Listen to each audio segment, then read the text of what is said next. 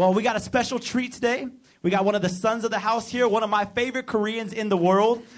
He is our pastor of missions, and God has used him first service to speak a powerful message. So I pray that you open your hearts and get ready to go deeper in worship as you hear the word of God from our pastor, Michael Cho. Let's welcome him, y'all.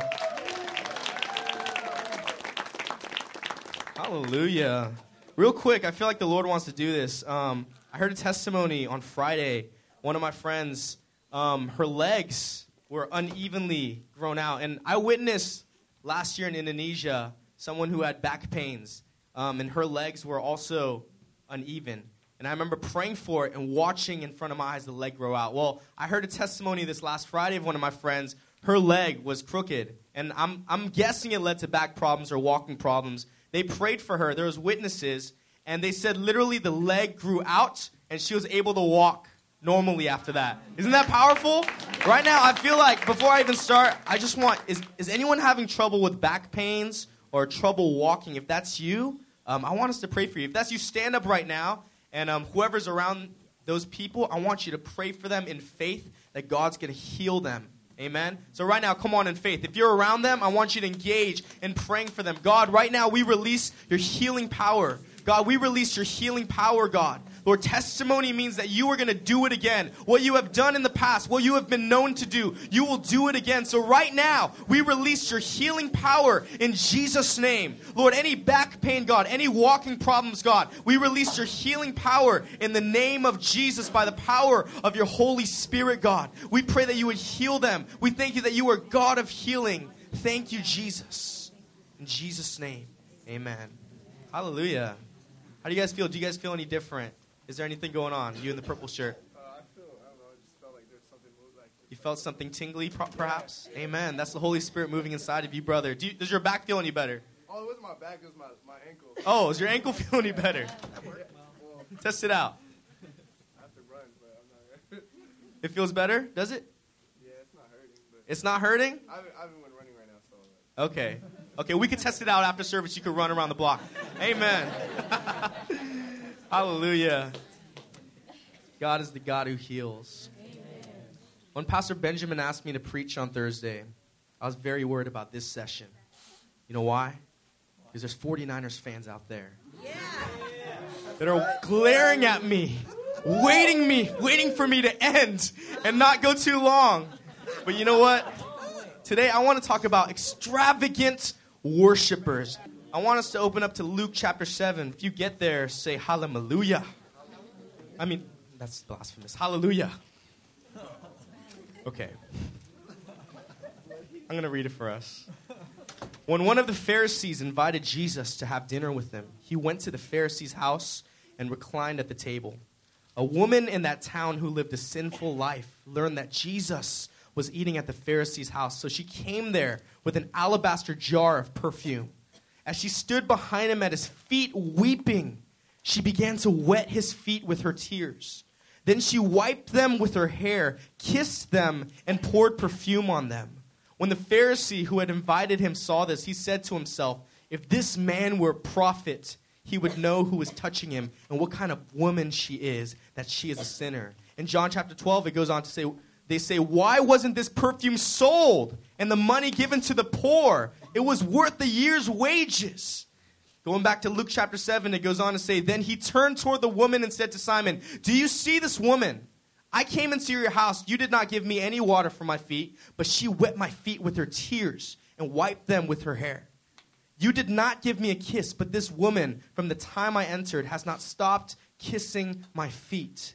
You did not put oil on my head, but she has poured perfume on my feet. Therefore, I tell you, her many sins have been forgiven, as her great love has shown. But whoever has been forgiven little loves little. Let's pray. God, we thank you. God, we thank you. You are in our midst. Jesus, you are in our midst. And right now, we pray that we would learn from this woman who society called sinful. We would learn from her the arts and the beauty of wastefulness, God, of giving all that we are to worship you, God.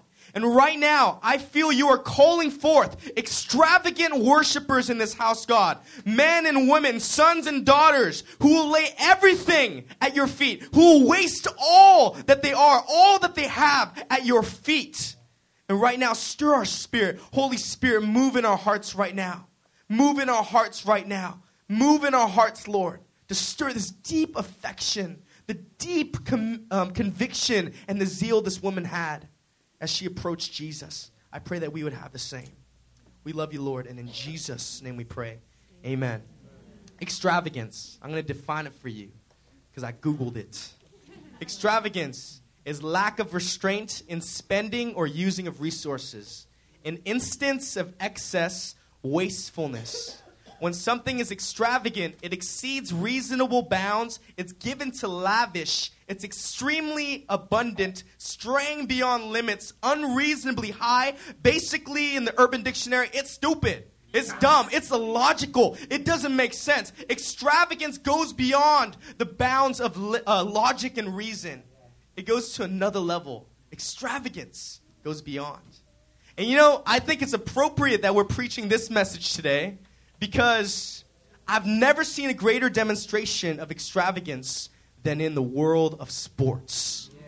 You feel me? And today is the culmination of people all around the United States extravagantly cheering for their team, extravagantly spending money to have the best Super Bowl parties, extravagantly giving all that they are for the Super Bowl.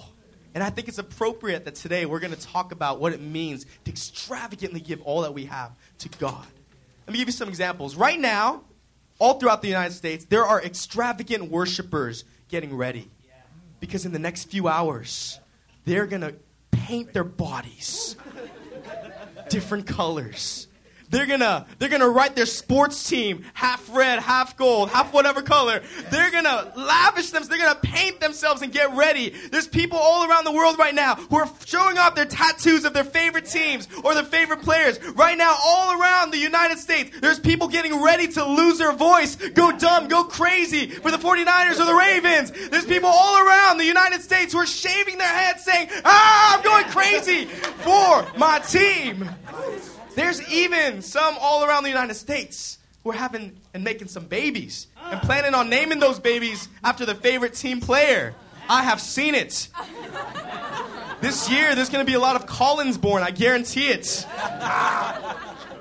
Oh, right there. Hallelujah. Right now, there's an army of extravagant worshipers getting ready. You know, I read this article and it says psychologists have tried for years to explain the giddiness that overwhelms a community when a local sports team excels.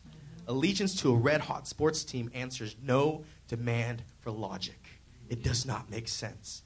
And right now, there's people all around the States literally getting ready to waste themselves. Literally getting ready to give all that they have for this event. Now, don't get me wrong. I'm not saying it's bad. I live with the fanatic. His name is Pastor Daniel Kim. He's an avid 49ers fan. I'm not as into football as he is, but let me tell you, when I'm watching a game with him, he's a different beast. He's a different kind of animal. I mean, I'm like watching and I'm like, yeah, oh, yeah, you made that run. Oh, you made a touchdown? Yeah. But him, when they make a touchdown, he's like, yeah! When they drop a ball or fumble, they're like, what? What was he thinking? He's into it. He's giving all that he has. Now, thank God, when Daniel worships, I know he worships greater than that. But I'm saying it's okay. It's okay to be involved, be engaged, give all that you are towards sports or relations. It's okay to give parts of yourself. But what I'm saying is if your worship or your extravagance towards sports or people or things is less or is higher than your extravagance towards God, there is a problem. Amen. And what I find is our nation, we love to pour extravagance on meaningless things, on sports. You know, I was watching YouTube clips of Justin Bieber concert. I don't know why. Well, okay, I love Justin Bieber. I'm believing Justin Bieber is going to get saved. He has strong spiritual roots. But anyway, I was watching these clips, and there's these teenage girls who are weeping in his presence. They're weeping. they're falling. I mean, this story could have been about Justin Bieber in this point of view. These girls are weeping. They probably could have washed Justin Bieber's feet with their tears. People are going crazy. Michael Jackson, I watched some of his concert clips. People are like, they're convulsing. They're doing what we do in church. They're out worshiping us, worshiping idols. The church needs to take its stance and rise up to the standard of worship God deserves. God is calling forth extravagant worshipers. There's something about extravagance that goes beyond logic, beyond reason, beyond explanation or convenience. God is calling forth extravagant worshipers to display his glory. Hallelujah. Now, I love this story. We can learn a lot from the story. Number one, they say this woman was a woman who lived a sinful life. Ooh, scandalous. I love scandalous stories. I don't know what that was. I don't know what I just did right there, but it's supposed to convey scandalousness.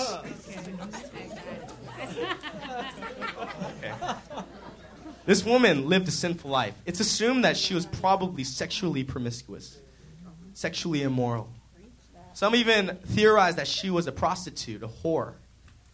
The bottom point is society looked down on her. Now, the first thing I noticed in this passage is that Jesus, who was he eating with? He was eating with the Pharisees. I'd imagine, okay, and I'm just imagining, but I'd imagine that these Pharisees are the very same people who labeled her a sinful woman. These Pharisees were at the forefront of condemning, judging her, saying, "You're a woman who lives a sinful life." These were the army of people who were spreading voices saying, "This is a sinful woman." And so for this woman to come in the midst of Jesus eating with the Pharisees, how much courage must she have had? How much love must have overtaken her actions for her to go in? I'll give you an example. When I was younger, there was something really wrong with me this one night. I don't know what I was thinking. The spirit of stupid must have come over me. But Koreans, we like to gather our families, like 4 or 5 families, and have little worship and Bible study. And I remember we had such a gathering. I was 8 years old, and there was about 5 other kids, 4 of them boys, 1 of them a girl. And for some reason that night, I was like, you know what? We're going to make a boys-only club. And so there's 4 boys and 1 girl. And so we made this big sign that says, boys only, girls not allowed. Girls suck. I remember I wrote, girls suck. And I remember I plastered it on my door. And my friend who was a girl was in the other room with another guy. And so I called the guy over. I was like, hey, come on, come in the room. And he ran past me. And as the girl was running towards me, I remember I went, bam, right in her face. I mean, no, I didn't hit her. But the sign was plastered right in her face. And I remember she ran away crying to her mom. Seconds later, my parents came in the room and they rebuked me. You know, Koreans like to get down in their disciplining, but they didn't want to embarrass themselves or me in front of everyone, so they said, you're going to get it later. And I was like, but I remember after doing that, I remember it was time for worship, and usually they gather the parents and the children. I remember walking into the room full of adults, and I remember all the adults' eyes, all the parents' eyes, just glaring through my soul. They were like cyclops. I mean, they were shooting laser beams into me. I never felt such shame as a young kid. I remember walking in, I was like, oh my God. And I just held my head down. And then it was time for worship. And I couldn't even worship because I felt so ashamed. I felt everyone was judging and condemning me. Imagine how this woman felt. The whole town knew her business. These Pharisees were leading a campaign to say this woman is a sinful woman. But she goes in the midst of them anyway, and she decides to worship Jesus. How much courage must it have taken? You know, most of us have a hard time worshiping in a room full of believers. Can I be real? I mean, this is supposed to be the easiest place to worship, because we're all looking this way towards God. This woman, all eyes were on her. All eyes were judging her. But here in this place, it's supposed to be easy. But some of us believers have a hard time worshiping God, even amongst believers. Here's a news flash. No one's watching you. Amen. No one's watching you. Unless maybe you're a great, phenomenal dancer like I am. But no one's watching you. Here's the key. This woman understood something. She understood that worship, it wasn't about her. I mean, this is a simple truth we all know. Worship is not about me. Worship wasn't about them. It was about God. Amen. Listen, the foundation for extravagant worship is He is worthy. That's the foundation of our worship, is that God is worthy. God deserves nothing less than extravagant, wholehearted worship. God deserves nothing less than all that we have to give Him. He is worthy of our worship. I mean, even today, just hearing the testimonies, is our God not worthy of our praise, of our adoration, of our wastefulness, of all that God does? You know, a couple weeks ago, God healed one of Pastor Sonny's family members of cancer. God is worthy of our praise and our worship and our adoration. He is worthy of it all. And listen, there's nothing worse than half-hearted worship. I have a story to tell. I'm not going to call anyone out this time. But in college, during Valentine's Day, us brothers, we all chose a sister. And we wanted to appreciate them and let them know that they're precious daughters of God. It's good, right? And so, you know, I did my thing. I did something really good. Like, I dressed up like, I knew this girl like Pokemon, so I dressed up like a Pokemon and came in front of her class and sang for her. But we all did our thing. But everyone got chosen except this one guy. He didn't have anyone. And so we pushed it. We kind of forced him, said, all right, you go appreciate her. And so he's like, reluctantly, he's like, okay. And then so he's like, I don't know what to do, guys. Like, it's Valentine's Day. It's already time. I don't know what to do. And so we're like, okay, we'll give you an idea. All right, you lay a blanket down on the floor, and you have her sit down there, and you bring out your guitar, and you start singing, I can show you the world. And then halfway through, she'll be so moved that you give her the opportunity to sing the rest of the part. And so he started doing this. But the sad thing was, it's kind of like I feel bad now. We kind of peer pressured him to do it. We were all surrounding. And we're like, come on, Daniel, do it. And so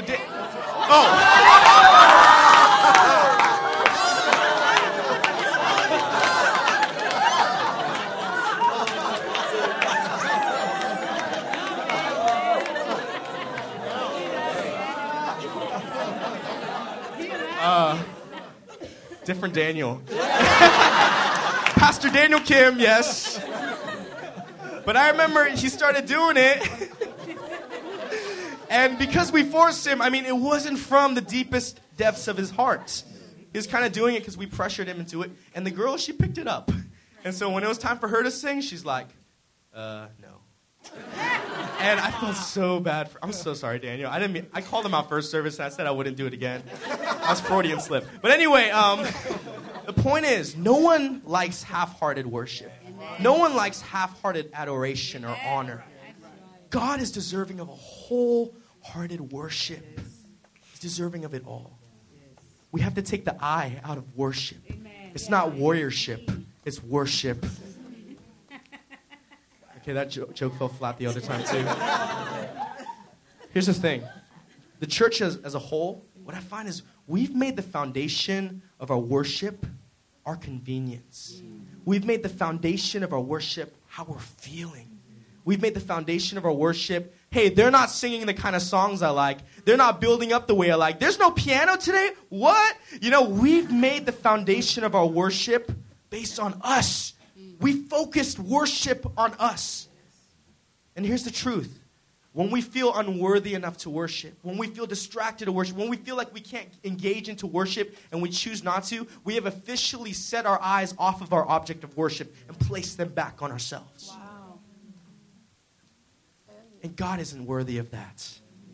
I mean, how many times have you come to church and you just don't feel like worshiping? You know what I mean?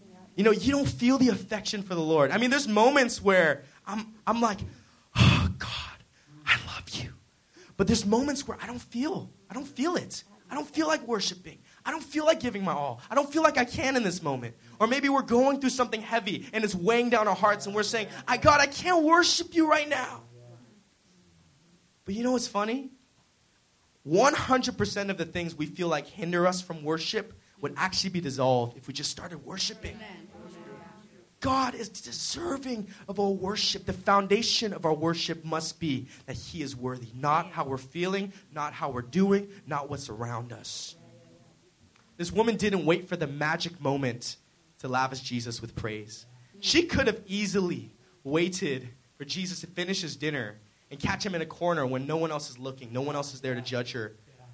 But she was so overtaken with love. She was so overtaken at the sight of Jesus and said, this man is worthy. This is the most beautiful man I've ever seen. I'm going to go worship him right now. She didn't wait for a magic moment. She was moved at the sight of Jesus. Extravagant worship begins with a choice. We have to make a choice. God, I'm going to worship you. Despite what I'm feeling, I'm going to worship you. Despite what I'm going through, I'm going to worship you. Extravagant worship begins with a choice. It's making a decision that no matter what the circumstances are, I'm going to worship God. Listen, I went with Daniel to a church up north one time, and, I've heard hip-hop worship before. I'm kind of into it, I've heard R&B kind of style of worship. But when we went, it was straight screamo metal worship. Do you guys know what screamo is? This is screamo. God! Jesus! And I remember we got there and we're like, what did we get ourselves into, Daniel? And I remember I was just sitting there, I'm like, I can't worship to this. It's so weird. It's so foreign. I can't worship to this. But I remember the Lord quickened my heart and he said, am I not worthy of your worship no matter where you are? Am I not worthy of your worship even when you don't dig the music or you can't sing along? I can't scream like a screamo person, but am I not worthy of your worship regardless of your circumstance? Paul and Silas exhibited this the best. They were in a jail cell, okay? They didn't have no guitar. They didn't have no piano. They didn't have a choir. And in fact, the prisoners were probably mean-mugging them, saying, I'm going to kill you. The guards were probably mocking them, saying, where's your God now, this God that you're worshiping? But they chose in that moment, said, God, I worship you. I don't care if I'm in the deepest pit or the highest height of a mountain. I'm going to worship you. I choose to worship you. Extravagant worship begins with a choice. Will you make a choice to be an extravagant worshiper? Or are you going to wait? Are you going to wait for feelings to arise or affection to arise? Or are you going to make a decision, God, regardless of, even if I never feel anything for the rest of my life again, I'm going to worship you. Yesterday we went to Muay Thai with Daniel Kim, and man, my body was beat into submission. I never felt this before, and Muay Thai is pretty intense, and I remember leaving, and on the way home, I was just driving, and then the Lord automatically spoke to me. He said, Mickey, when you get home, I want you to lavish me with extravagant worship. And while I was driving, I did a little, like when the Holy Spirit came on me, I was like, whoa, and Daniel was like, what was that? I was like, oh, the Lord just spoke. Well, I didn't say anything, but the Lord spoke to me. And I remember I got home. But I was so tired. Like, I was stinky from the mats and the gloves. I was all sweaty. I was bruised. I was exhausted. And I said, God, I can't give you all of me right now. I'm nothing. I can't. I literally don't have the energy. And I smell. This is no pleasing fragrance of worship to you, God. I cannot do it. But I remember the Lord quickened my heart again and said, Mickey, am I not worthy of your worship right now? And so I just started worshiping. And the Lord said, before you start your teaching or your sermon prep on extravagant worship, you be an extravagant worshiper. You live it out. And I remember doing it, and God started filling me with revelation. In your weakest moment, when you don't feel anything, when you're tired, will you make the choice to be an extravagant worshiper? Now, what does it cost to worship God extravagantly? Let's look at what this woman gave. She gave an alabaster jar with expensive perfume. People say it was close to 500 denarii. I don't know what that meant either, but it's close to a year's wages. I looked up 2012's average annual income this year in the United States alone. It was $50,000. Now, I don't make $50,000, but that's the average for the United States. This woman gave close to $50,000, a year's wages, and lavished it upon God. Here's another thing. The jar that she gave to God for perfume was meant to be saved for her to wipe it on her groom's feet on the day of her wedding. She didn't just give monetary value. She didn't just give a monetary sacrifice. She was giving up her status as an eligible bride. She was saying, I don't need no man. I'm a single lady. I got Jesus. Some of us are waiting for a special someone, but she was saying, I don't need that man. This is the man that I need. And I'll give that up. What do you have trouble giving up? For me, I'm really excited to get married. If God told me, Mickey, you are not going to have a wife. I am to be your wait, you are to be my bride for the rest of your life. I would have trouble with that. What is it that you would feel is hard to give up for you in worship? This woman gave it all up. It says she cried enough tears to wash Jesus' feet. Tears came from such a deep place of conviction and love. So much so that she produced so much tears that she was actually able to wash his feet. I'd imagine they're kind of dirty like hobbits' feet. I'm not going to lie. I mean, they wore sandals back in the day. They're walking in sand and dust all day. Imagine how many tears it must have took to wash that feet. But it came from such a deep place that it came flowing out. And she produced enough tears to wash his feet. What else? This woman, she was on the floor kissing his feet. She was humiliated in the sight of society. She was on the floor kissing his feet, and then she took her hair after she wiped the perfume, and she wiped the feet of Jesus. She was humiliated in the eyes of man. Here's a beautiful thing. Extravagance isn't measured in physical terms. Just because you have the physical ability to jump higher than me in worship doesn't mean your worship is more extravagant. And I'm sure many of you do have the physical ability to jump higher than me because of physics. But worship is not measured in physical terms. I'm taken to the story of the widow's offering in Luke chapter 21. It says, as Jesus looked up, he saw the rich putting their gifts into the temple treasury. He also saw a poor widow put in 2 very small copper coins. He said, truly I tell you, he said, this poor widow has put in more than all the others. All these people gave their gifts out of their wealth, but she gave out of her poverty, but in all that she had to live on. It doesn't matter what it looks like, how much it is. But are you giving all of your heart? Are you giving all that you have? Are you giving to a place where it's wasteful? You know, when I went to New Philadelphia in December 2010, these people didn't know me. I remember one night, they took me out to get Korean barbecue. Hallelujah. Yeah. It was delicious. Right after we finished eating, he said, okay, let's go to the next place. Right after that, they took me to go get ice cream. So I was like, all right, this is turning into a good night. But here's the thing. After that, they took me out to go get soft frozen yogurts. And so at this point, I'm like, okay, guys, I'm really full. But then after that, they took me to a cafe to get baked goods and coffee. Whoa. Yes.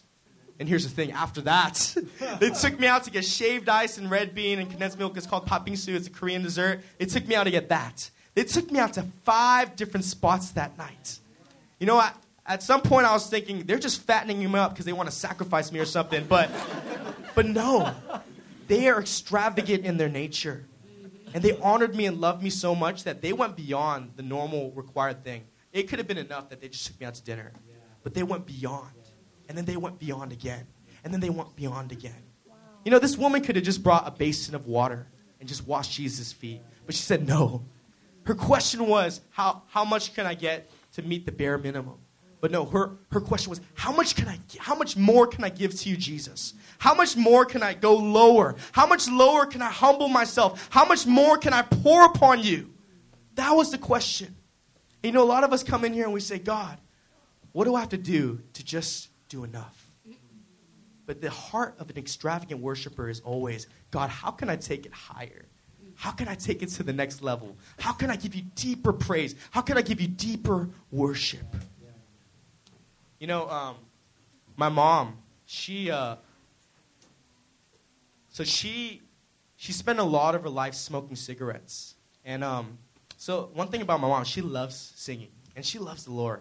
But there was a period in her life where she just was addicted to cigarettes. And she smoked so much that it got to the point where she wasn't able to sing. Like literally, if she tries to sing, this is what it sounds like. But she loves to sing. And I remember the Lord was doing a great work in her life a few years ago, and I was at home.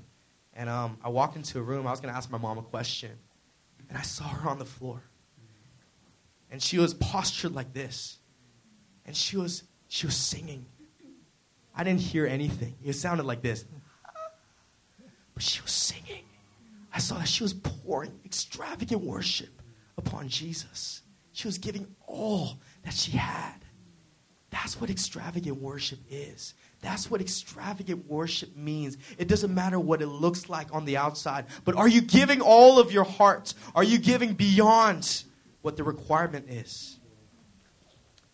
The foundation of extravagant worship is that he is worthy. Amen. But extravagant worship is fueled by love. Have you ever been in love? I had an ex-girlfriend in college. I had a girlfriend in college. She's my ex-girlfriend now. But I had a girlfriend in college, and I remember it wasn't anything to me to spend money on her. It wasn't anything to me to drive far distances to take her out. It wasn't anything to me, time, resources, finances. It was nothing. Why? Because I was so in love with her. I said, I don't care. I'll drive to Los Angeles. I'll take you there. I'll take you home to wherever you are down in SoCal. I'll take you there. It doesn't matter to me because I love you. Our extravagant worship is fueled by our love for God, for Jesus. Slaves can't offer extravagant worship. As soon as obligation or duty comes into the picture, it ceases to be extravagant. Why? Because now we're trying to meet the bare minimum just to get by. But God, he longs for lovers. Lovers can give extravagant worship. Lovers can give extravagant worship to God because they go beyond the limits of what's required. The degree to which we lavish God with love shows how much of his love we've received. Pastor Benjamin last week, he spoke about the depths and the height and the width and the breadth of his love. He spoke about the deep dimensions of God's love. And if we're ever to go to have mountaintop height experiences of his love where the Spirit's moving and we feel the emotions of God and we have a spiritual encounter that rocks our being, every part of who we are, we have to go deeper in his love too. We have to go wider in his love. We have to go broader in his love. The truth is, God, he loved us first. That's why we're able to love. The truth is that God, he lavished his love on his children. He lavished his love on us. And God, he's poured out all of his love for us. The question is, are you constantly receiving it? It's possible to love someone with all your heart and them not receive all of your love. Amen. Towards the ends of my relationship, it started going a little rocky because we're on two different planes of thinking and thought and view. I don't know what it was, but I felt like I was giving all of myself, all of my love. But she was only receiving a fraction of it because we're on two different planes. I was giving all of my love, but she was only able to receive a little bit. And I feel like that's with God sometimes too. God, he's poured out all of his love. But a lot of times we haven't postured ourselves to continually get deeper revelations of his love. Listen, beloved, I want to spend my entire life getting deeper revelations of his love. I want to spend my entire life searching out and understanding the depths of God's love for me, his heart. That is my cry. And listen, the deeper we drink of God's love, the greater our expression of love will be towards him. Listen, we can lavish God. We can be extravagant in our worship and love towards God because he's been extravagant in lavishing us with his love. Our worship is not so much a debt as it is a response to his love. We can never outlove God. Have you ever tried to outlove God? Say, God, I'm going to worship you so much that I'm going to match your love for me. It's impossible to outlove God. But we can respond to his love. We can never meet the debt of love that he paid, but we can respond to the love that he's poured out on us. And it's through extravagant worship. So what happened after this woman did all this and lavished his love on God? It said the Pharisees scoffed. Said, ha! I remember in youth group, I was going through this period where I was just so in love with God that I was dancing kind of weird. I felt like David. Like, people were like, dude, you dance really strangely and weirdly, but I was just so in love with God. And I remember one time during a retreat, a youth leader came to me and said, Mickey, why don't you take it down a notch? Now, I was a kid, kind of hot-tempered. I was like, take it down a notch? This is my God that I'm worshiping. He deserves all of me. I don't care if I look like this while I'm dancing. He deserves it. He deserves it all.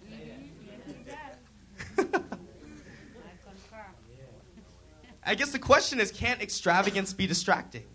I mean, if someone's up here and they're going crazy, can't it be distracting? Or here's what I have to say to that. You can only be distracted by extravagant worshipers when you decided to take your eyes off of Jesus and place them on man. Amen. Ha! Yes. I'll tell you what. Some of y'all probably dance funnier than I do. But you know what? If it's for God, you're giving all of yourself to God. You don't have to worry about people looking at you. Amen. If people look at you, they've simply taken their eyes off of God and placed them on man. All of our eyes should be on God. Amen. Hallelujah. Amen. You know, a lot of people have been misunderstood, extravagantly worshiping. David, I mean, this dude, he's out of control. Like, he danced. I mean, right now, there's extravagant worshipers out there in the world who are running across soccer fields naked with their team painted on their chests. They're running around naked. They're modern-day Davids out there. And people don't understand. David, in his time, he ran around dancing, undignified, naked. So much so that his wife even came up to him and said, "What are you doing? You're making a fool of yourself." But to David, wasting his credibility, wasting his status, wasting how people perceived him, it didn't matter. It was a little thing in proportion to his worship of the king. It was worth it for him. But it doesn't mean people won't understand you. I feel like David would laugh at our worship. Some of us are insecure about lifting our hands. This guy, he got nude.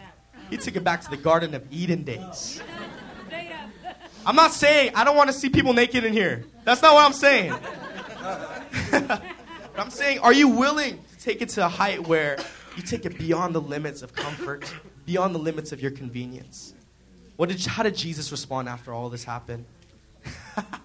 Jesus rebuked them all. What this woman was doing was of the utmost importance to Jesus. Let me tell you why. Jesus wanted to share, he wanted people to get this one thing.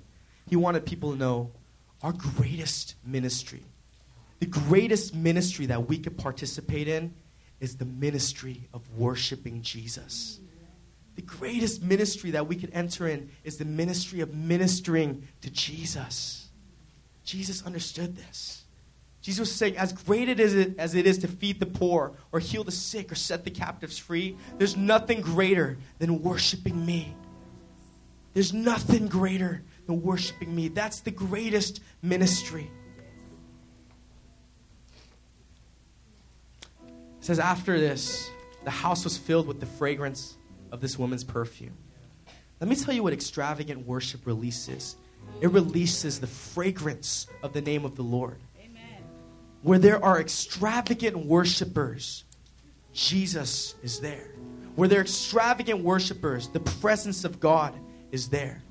It says in the Bible, God inhabits the praises of his people. He establishes his throne where there is pure, extravagant worship. And let me tell you, beloved, when we come into a place of extravagantly worshiping God, God will establish his reign, his authority, his kingdom, his domain, his throne in that place. Listen, why does this world need extravagant worshipers? Because this world is it's dying for the presence of God. It's dying for the kingdom of God. And it's through the worshipers that God will release that. One of my favorite spiritual heroes is Heidi Baker. And she had a big heart to minister to orphans. But Jesus said, before you even do that, you go to the nation where you want to do this, where you want to start orphanages. And the first thing you do is you minister to my heart. You worship me.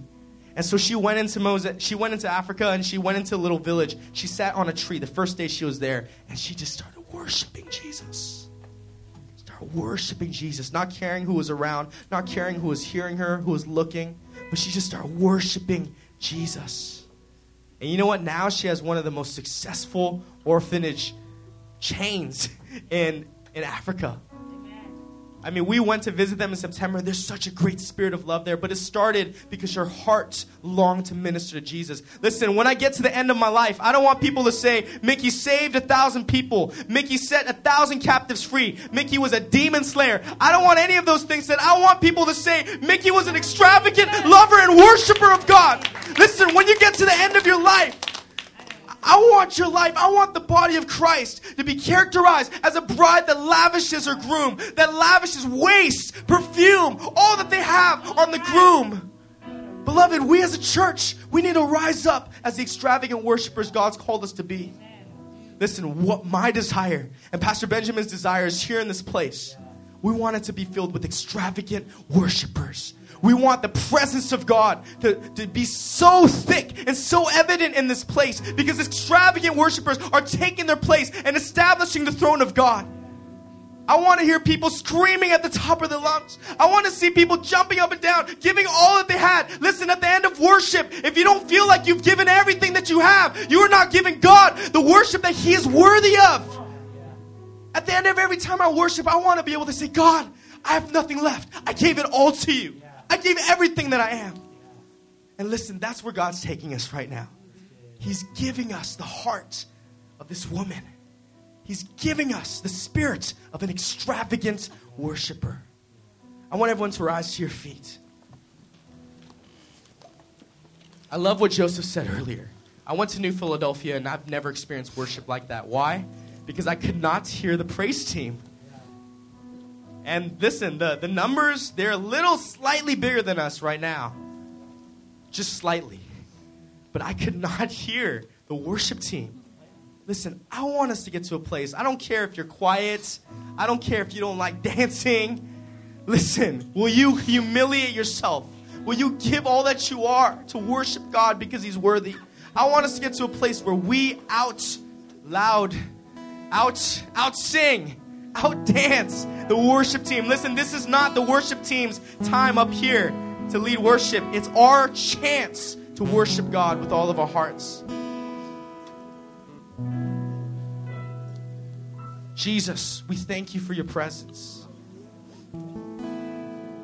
God, we pray that you would stir our hearts like you did this woman. We pray for greater revelations of your love. And we pray that we would see the beautiful man Jesus.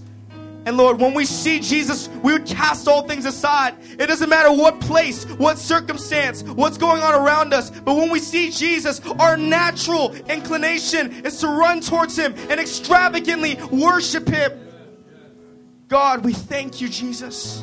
Thank you for what you've done. Thank you for the love that you lavished on us. And now we respond to your love and extravagant worship. God, I thank you. You don't care as much about extravagant worship as you do extravagant worshipers. Even if we don't sing, the rocks will cry out. But you long to see extravagant worshipers who are transformed into your image. Arise here in this earth.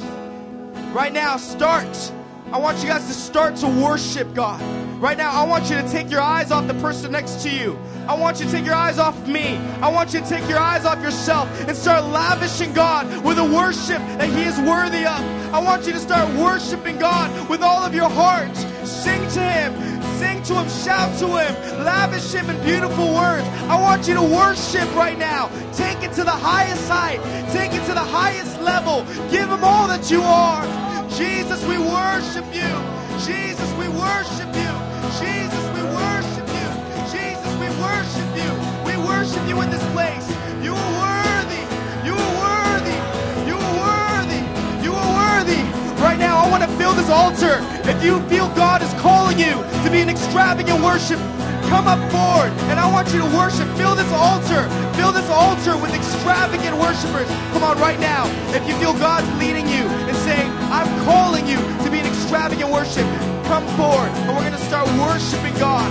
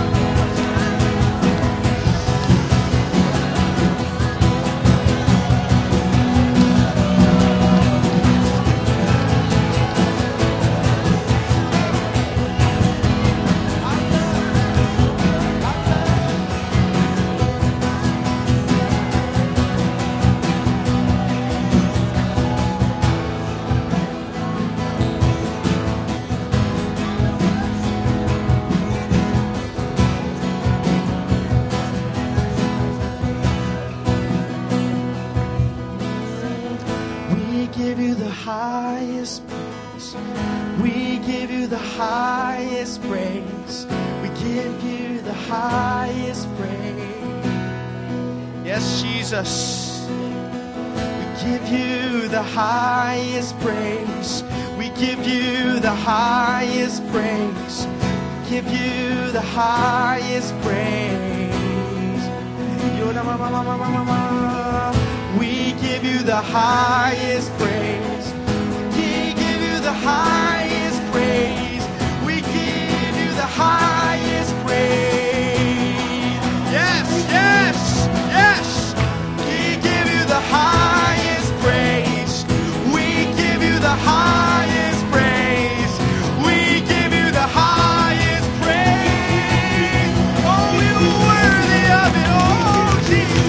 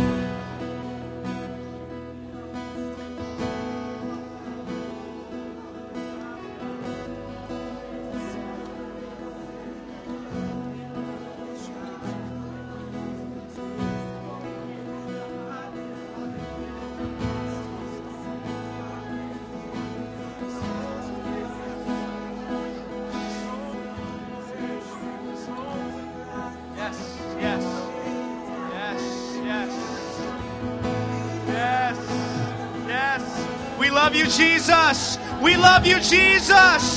We love you, Jesus. We love you, Jesus.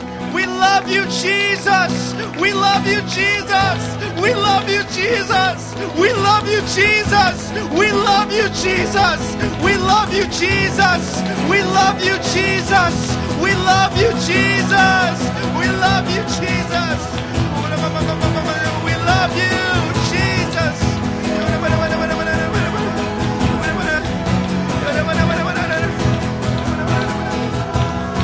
We love you, Jesus. We love you.